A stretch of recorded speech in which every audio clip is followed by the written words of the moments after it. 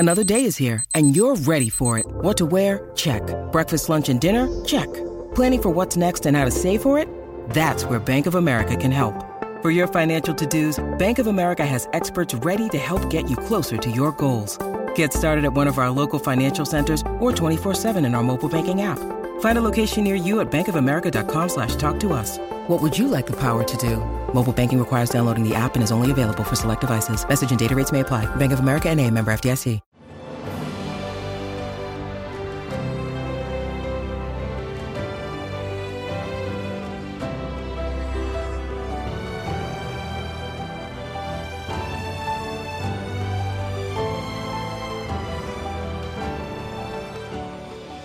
Welcome to the newest episode of Beyond the Fame with Jason Fraley. I'm your host, Jason Fraley, picking the brains of the top filmmakers, musicians, and artists of our time. Carole Baskin became a household name as Joe Exotic's rival in Netflix's Tiger King. I spoke with Baskin about the new animal rights documentary, The Conservation Game. Hey, all you cool cats and kittens. It's Carole Baskin from Big Cat Rescue. And we're talking because you were featured in the new documentary. It's not even out yet, just having a private screening at the Eaton Hotel in D.C. It's called The Conservation Game. It's getting some early acclaim. I think San Diego Reader said it'll have the same impact as Blackfish. Even RogerEbert.com said it's something for the Tiger King crowd, but with much more bite. How did you get involved in this? I know Michael Weber directed it. Did he reach out to you directly, or was he already filming Tim Harrison and you just happened to be there? I had met Tim Harrison many years ago because of the work that he was doing in law enforcement to protect big cats and being called onto the scenes of places where they had been escaped, that he would capture them without killing them. So he had won our Guardian Angel Award at our annual fundraiser many years ago. And through him and the work that he did in The Elephant in the Living Room, I met Mike Weber, the producer of The Conservation Game. So I've known these guys forever. And of course, anybody who's asking questions about big cats in captivity is going to reach out to Big Cat Rescue. And so that's why they came to us asking about who these players were and that sort of thing. Yeah, I mean, I know you're featured, in brief little snippets throughout the thing, especially the scenes that visit Congress. We'll get to that more in a second. But Tim Harrison is, as you mentioned, he's the main vessel. He's sort of the on-screen, figure and narrator throughout this whole thing. He's a retired Ohio police officer. I think it's powerful the way they sort of set it up, how these pop culture figures like, the Jack Hannas of the world, they took these animal interests on these late night talk shows and became sort of these pop culture figures. But talk about how we were sort of a little naive when we turned on these shows. I think when people see The Conservation Game, they are going to be outraged at the way they were lied to from the time that we were children. I mean, I'm 60 years old, so I started out with Marlon Perkins and then Jack Hanna, and all of these people were portrayed to us as being the conservation experts, and they were taking these cute little cubs onto late night shows and onto the morning shows, and everybody was talking about how they were saving them for future generations and that this was conservation, and people loved it. We loved it. I mean, they would get their biggest ratings whenever they would bring some cute little cub onto the sets. And when you watch The Conservation Game, with the emphasis being on con and conservation, you realize that none of these animals were serving any kind of conservation value. And, these experts were saying this animal came from a particular zoo and it's either going to go back to that zoo or it's going to go to this wonderful sanctuary. And what you find out in The Conservation Game is that they didn't know where those animals came from, where they went, and didn't seem to care. And there's just hundreds of these cats that are missing. And that's the nature of the show, is trying to find all of these missing cats and finding that all of these faux conservationists didn't seem to care at all what happened to these animals once they had their 5 minutes on TV. Right. I mean, you can't see a best of Johnny Carson package without clips of these things. And it's hard to blame the hosts. I know they're just cycling through guests, but I feel like the real blame falls on the handlers here, where judging from this documentary, it seems like they're flat out lying whenever they're asked questions about where these animals come from and where they're going. Talk about how you really got to zero in on the faces and names of the handlers in the background, and how Tim sort of discovered that a lot of these people become familiar faces if you know who to look for in the background. Well, I think it was really telling that the way that this came up on Tim Harrison's radar was that he was investigating some of these animal issues and had gone to one of these awful auctions where they auction off wild animals to virtually anybody who has money in their pocket. And he was seeing some of the late night or the faux experts or people that worked for them at these auctions buying and selling animals. And he was like, well, what are they doing here? I thought they were bringing the animals from the zoos that they represented. And so that's what got him started in it. And you are right. When you're watching the conservation game film, what you have to really pay attention to is not the person, not the Jack Hanna or the Boone Smith or the Jared Miller or the Irwins or whoever it is that is up on stage talking to the late night host. Look at who is bringing that cat up on stage in the background.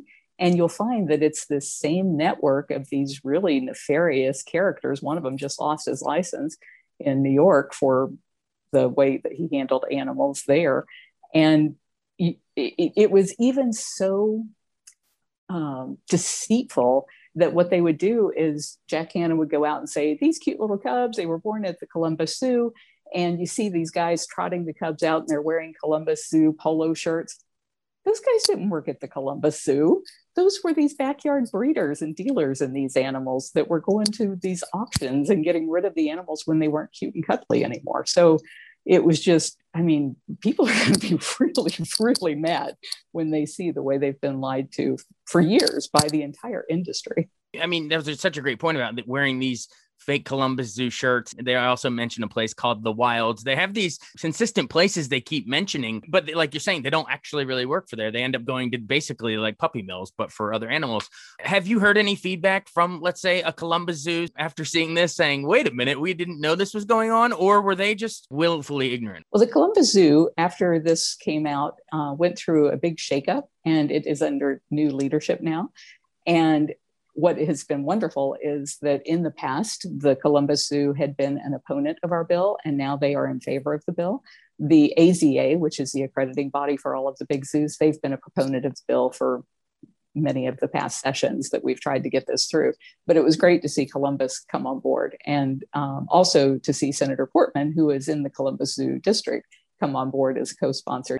We keep mentioning the bill, so let's lay it out for our listeners in case they're not familiar. So explain what exactly this is. It's called the Big Cat Public Safety Act. It's currently, I guess, being considered by Congress, but where does it stand and what is it? The Big Cat Public Safety Act is a bill that does two things. It makes petting the cubs illegal because that's what's driving all of the breeding and discarding of the cubs. They can only use them between about 8 to 12 weeks, and then they can take a finger off a child. So they go from being a very lucrative product to being a huge liability by the time they're 12 to 16 weeks old.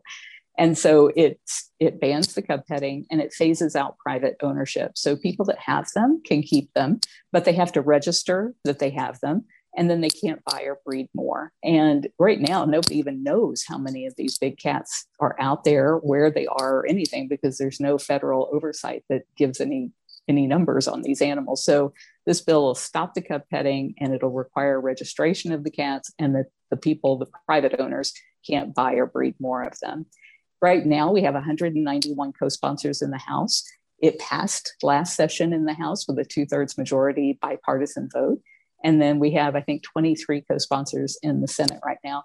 So it is moving along faster than it ever has before for being this early in the session. And I really think it will pass this year, because after this airs, I can't imagine that there's going to be anybody in Congress who wants to be on the wrong side of history. Right. And some of the headwinds that you're fighting against is that the documentary shows that there are some congressmen who every year, there'll be like a Doc Antle, for instance. We remember him from Tiger King. A Doc Antle will bring a bunch of these cats for congressmen to pet every year at these different events. So, I mean, Congress itself, are they a little complicit in how this has been allowed to go on? That had always been the case until Tiger King aired. And now that Tiger King has aired, and almost all of those people who were pimping out cubs are either in jail, facing jail, or are being sued by the Department of Justice, including the one that used to take them to the senators and congressmen's office all the time. I don't think that they're going to want to have that affiliation anymore.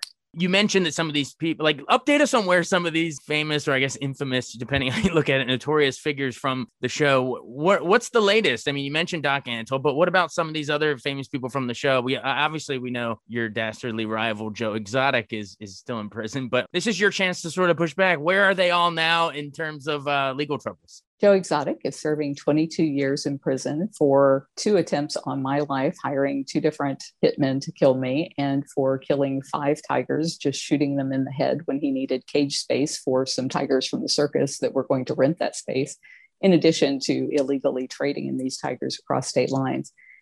His partners in crime, if you will, people that he dealt with were people like Doc Antle, who you saw in Tiger King, who is now being sued on several wildlife trafficking charges and animal cruelty charges, as are his daughters. And then there is Tim Stark, who was also in Tiger King, who was sued by the USDA and I believe the Department of Justice. He's had all of his animals seized. PETA, who had sued him, actually just got awarded over $700,000 in their attorney's fees against him. And so I saw that he has all of his stuff up for sale at an auction that's coming up in July. And of course, all of the animals have been placed in legitimate sanctuaries since then. There have been, let's see, who else was in there? Mario Tabro. He's the only one that's come out unscathed so far. He's the one who said that he was the role model for Scarface. And he had already been sent to prison for 100 years before Tiger King, but he got out after 12 by turning state's evidence. So I'm really hoping that he will be investigated and sent back to prison. But we'll see whether or not the U.S. Fish and Wildlife Service can make that case. I think it was easy to make the case against Joe Exotic because he was just the dumbest one of all of them. Whereas these other guys are a lot smarter. I think Antle and Tabro are 2 of the smartest people in that industry. And they're also the ones who were funding Frank Vitello, the lobbyist who was going around trying to squash the Big Cat Public Safety Act. So I think without having that lobbyist going against us, there really is no organized opposition to the bill anymore. If Joe Exotic was listening to this from his jail cell, what would you say to him and Tiger King? And, do you feel like sort of you got, I don't want to say the last laugh because there were actually hits on your life. So it's a serious subject, but what would you tell him if he was listening? He was seeking a pardon, and the kind of people who get pardons are people who turn their lives around and do something good with it. And I would be all in favor of him getting a pardon or a reduced sentence if there were 2 things that he would do. One is he needs to work with the authorities to bring down the rest of these abusers that are going to be a lot harder to catch than he was. He knows where the bodies are buried. He knows the way that they've gotten around the law, and he could be very helpful in that way. But he's chosen not to be, from what I can tell. And the other thing is he could really speak out to Congress and say, we absolutely need this bill to pass. And I can tell you exactly why, because he knows all the reasons why this bill needs to pass. And yet he's chosen not to do either of those things. So it tells me he hasn't had any kind of a change of heart. And until he does, I think he's right where he belongs. Well, that's sort of where a lot of these figures stand today. But take me back to when you first encountered the documentary. I mean, it undoubtedly pop culture phenomenon. And I think, it was entertaining to watch, but also I think it was partly the timing. It came right at the beginning of the pandemic. So we were all stuck at home and binging this thing. But how did you and your new husband react when you're watching this thing? And I guess, what did it get right and what did it get wrong? It must have stirred some strong feelings for you. Well, it was shocking to us because we had worked with the producers of Tiger King for 5 years. And during that same 5-year period, we were working with Mike Weber on this show. We were working with another fellow who put out a film called Hidden Tiger. And so in all of these cases, we would give them all of the information that we had about who all these people were that were exploiting these animals and how it was that they get away with this and how it is that USDA was not enforcing even the very meager bills or meager laws that we had that protect wild animals. And the U.S. Fish and Wildlife Service was not going after these traffickers, even though it was being reported to them over and over and over again that this illegal stuff was happening. It just didn't rise up to the level of being that anybody cared. And so we thought, in fact, we were told with the Tiger King show that it was going to be called Stolen Wildlife, and that it would be about exposing this horrible industry and would be the blackfish for big cats. Well, it turns out the conservation game is going to be the blackfish for big cats, because Tiger King was just a freak show. And my husband and I sat through it. We binge watched it like everybody else did, because we couldn't believe that that was what they produced after what they had been telling us for 5 years they were working on. Right. So you think the conservation game is more the serious blackfish style documentary. And in your words, you view Tiger King as more of the freak show. I mean, yeah, it does sort of play up sort of that freak show carny element, trying to paint, these crazy characters and sensationalize a little bit. Admittedly entertaining, but, like you're saying, you got to kind of dig through to sift through, the truth of all these characters. Were you surprised that you were sort of painted as a bit of an antagonist in that? I mean, Joe Exotic, I guess he's like an anti-hero, but the way Tiger King was set up, they sort of chose him. You got to make a choice as a filmmaker. They chose him as their central figure, sort of a protagonist. Were you surprised to see you were sort of this antagonist, accused of killing your husband, all this stuff? You probably still, do you get hate mail and stuff saying, why'd you kill your husband? I mean, it must be crazy that you're painted as a villain in that thing. It really did shock me, and I do still get hate mail. But it shocked me that they would take that kind of attack, because they didn't have to. In order to make this a really entertaining look at this industry, they had all of the characters. I mean, they had all the crazy going on. And I don't think that they needed to flip it on its head and make the only person who was trying to end the abuse be the villain. I just don't see how that was beneficial to them in creating a series. But I have to give them credit. They did a masterful job of misleading the public. And it's, here a year later, most of that hatred has gone by the wayside as people have done a little bit of research and figured out that I'm not that person that they painted. But it still blows my mind today as to why on earth they would even take that kind of an approach. Yeah, well, it's a true crime sort of a thing, and there's a lot of salacious, rabbit holes to go down, and I guess that's sort of part of the game. Maybe one day I'll have the Tiger King filmmakers on here, and they can tell me their side, and we can do the, point counterpoint objective journalist thing. But I totally hear what you're saying. Thanks for sharing that. It's very personal stuff, and I don't even know how to phrase this, but what would you like to say about your first husband? I mean, there's so much thrown out at you in the documentary, basically accusing you of murder. But I'm going to take a step back and just hand it over to you. What would you like to say, just memories of him, and just what do you say to those accusations? I mean, that's something that no one really has to deal with, but now you're a public figure having to deal with those questions. Part of what made it really strange to me that they decided to take this approach is that people like Joe Exotic and Antle and all of these guys, there's nothing that they can say to justify the kind of things that they're doing to exotic animals. And so their only way of combating me was to try and divert attention away by saying, well, did you know she killed her husband and fed him to tigers? And then, they would expect to get the spotlight off of the horrible things that they were doing to tiger cubs. And in every case, since my husband disappeared 23 years ago, the media would be like, oh my gosh, this is so interesting. And then they would actually do a little bit of research and find out the truth and not publish those things. But Tiger King decided to publish them anyway. And anybody who does any kind of research can easily go online and find out that my husband was suffering from being diagnosed as bipolar. He wasn't getting medicated for that. I was taking him to hospitals and doctors trying to figure out what was going on with him because I didn't know. I knew he was acting crazier than usual, but I didn't know why he was being so crazy. I thought he had Alzheimer's because he had he had like no short-term memory, and yet he could remember things from his childhood, or it seemed to. Maybe he was making it up. I don't know. But I loved him, and I was doing everything that I could to protect him and to get him the help that he needed. And I dealt very fairly, way more fairly with his family than he had. And all of that is in the public record. And all of that was given to the producers of Tiger King. They just chose not to air it.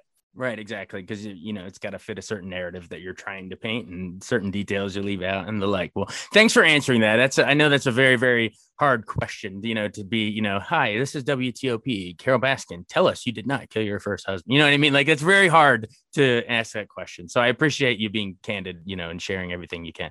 But either way, it's not too hard, because that's just about what every single person who has interviewed me wants to talk about. Thanks for answering that. But anyway, you became a pop culture figure. It opened up all these other doors. You were known for your amongst the conservation community, but now you're known as a pop culture figure. What was it like when they said, "Hey, do you want to be on Dancing with the Stars?" I thought they were kidding me. I don't know if you're aware, but right after Tiger King, of course, I wasn't responding to the press at all, because I couldn't believe what had been done to us by talking to the media.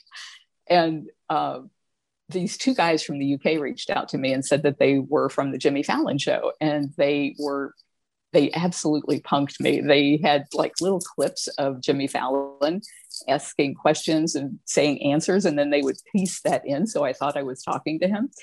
And it got like 7 million views, and I got to talk about the issues and protecting tigers. So I thought it was funny, and I enjoyed it.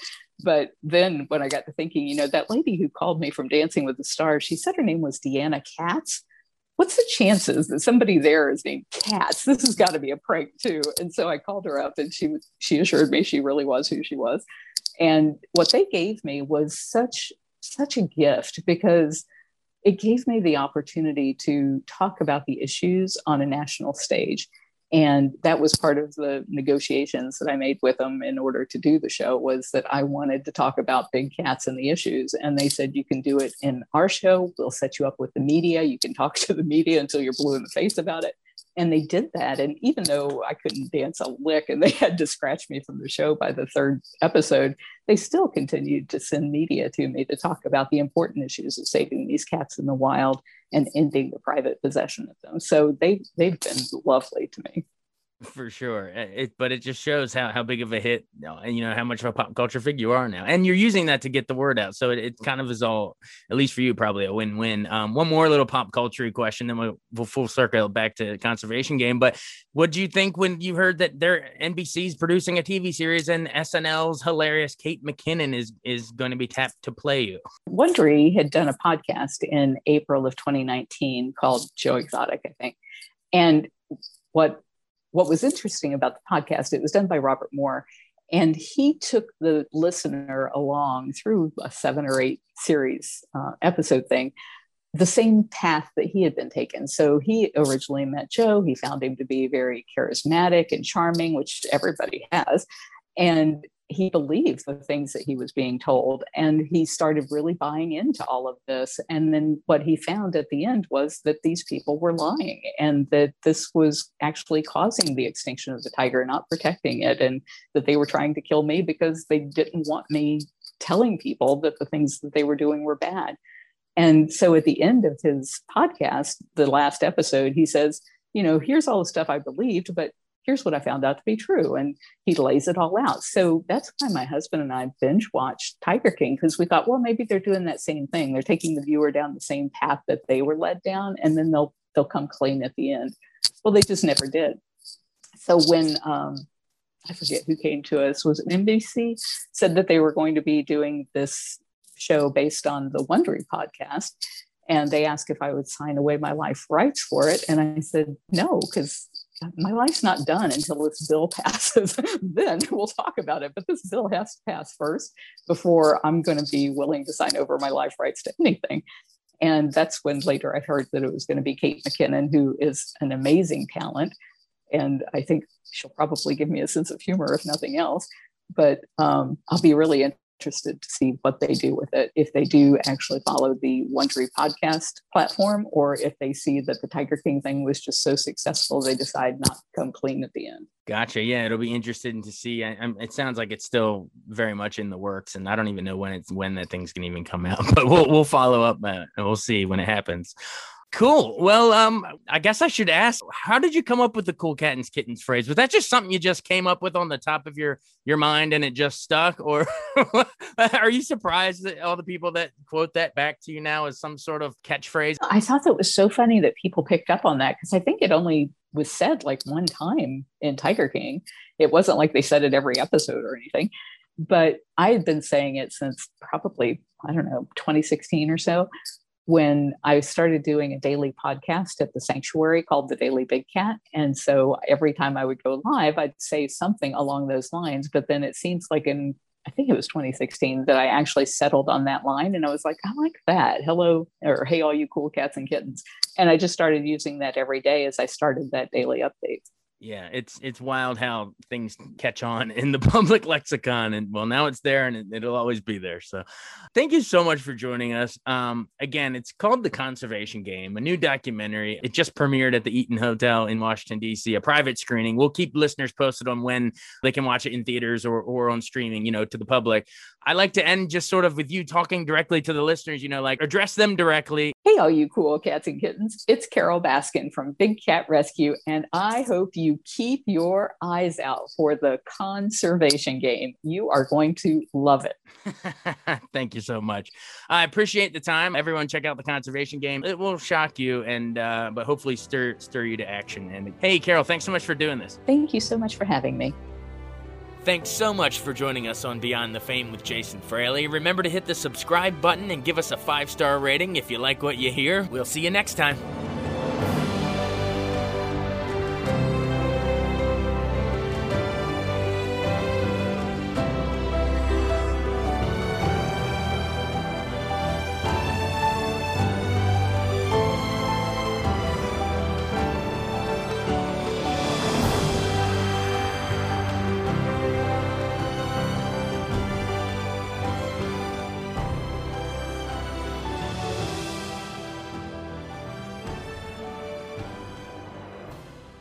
I wanted to take a second to tell you about an app I really enjoy. Living in the DC area is great, and Podcast DC gathers all of the local shows that I like all in one local app. Health, sports, local news, politics, and so much more. Podcast DC is the new local app with hundreds of DC area podcasts to choose from. I can earn exciting rewards just for listening and share the podcasts I love instantly. Available in the App Store or in Google Play, listen local with Podcast DC.